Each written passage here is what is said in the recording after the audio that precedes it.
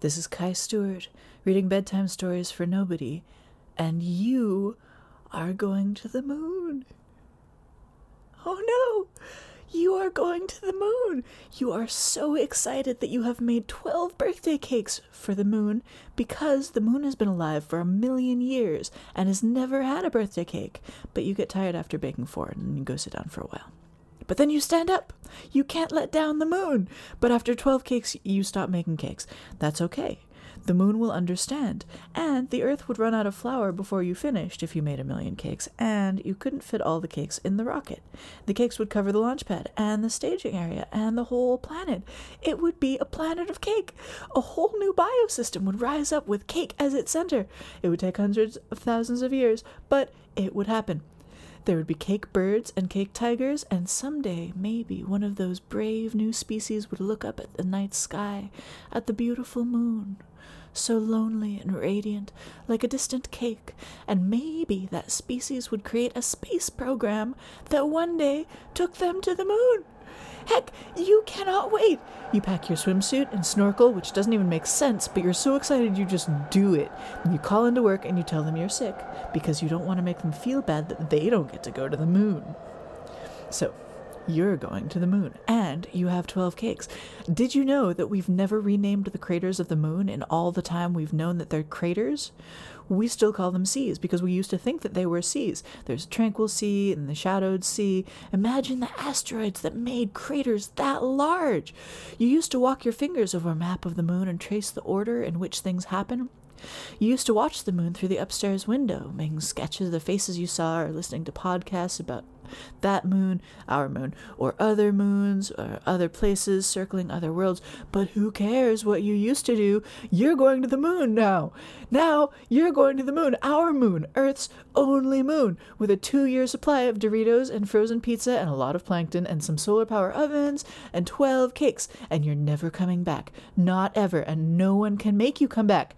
They can try, but you won't be able to hear them. Sorry, could you speak up? I'm on the moon. I'm up on the lip of Mare Imbrium toasting the other side with cake.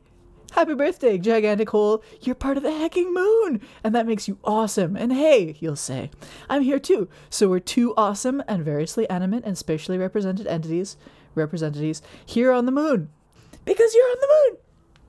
Speaking of which, when you get to the moon, you are going to take each of those 12 cakes to a different crater, and you're going to stand at the lip of that crater, and, just for a moment, because this is very dangerous, you're going to open your helmet so you can yell happy birthday really fast, and then close your helmet again before all of the air gets out and your eyeballs freeze, and then you will take that cake, one of the 12 that represent the cajillion birthdays of the moon, and you will throw it into the air over the crater. It will go a great distance, until maybe you'll hardly be able to see it. Maybe you'll throw it so hard you overshoot, and the cake won't land in the crater at all.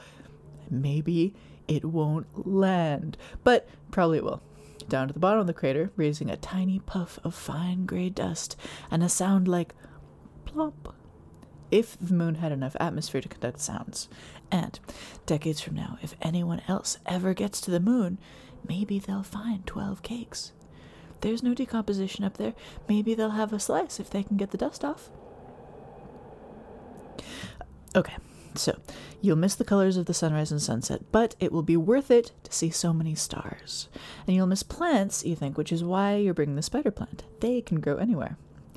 You'll miss non-frozen pizza and soup, but you definitely won't miss internet trolls or Paul at the office who never acknowledges what you say in meetings but always loudly interrupts you to say the exact goddamn thing you said 5 minutes ago, Paul. There's probably a lot you'll miss, but one thing you won't miss is being a person who is not, right at this very moment, standing on the moon, because you will never be that person again, except maybe when you take a nap or go back into the landing module to bake more cakes. When you wake up to your first morning on the moon, then you can start all the science you brought. Yeah, you brought some science. You got to get that science done. Okay, go out and do your science. But there's no hurry on that. The moon isn't going anywhere.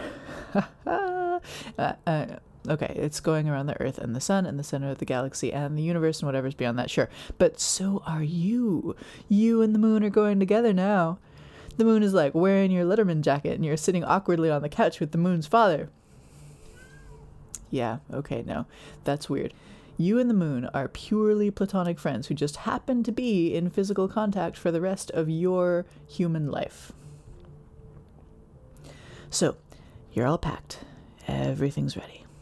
Your cakes are all packed in the cargo bay. The maps are downloaded, so you'll still find your way if the Wi-Fi drops. You got your spacesuit and your pizzas, and it's time to get ready to sleep. And when you wake up, it'll be time to go to the launch pad, and then to climb the silver ladder and strap yourself in. And then the noise and the pull and the earth growing smaller behind you, and then the cakes and the seas and the shining silence. But now, just think of those cakes.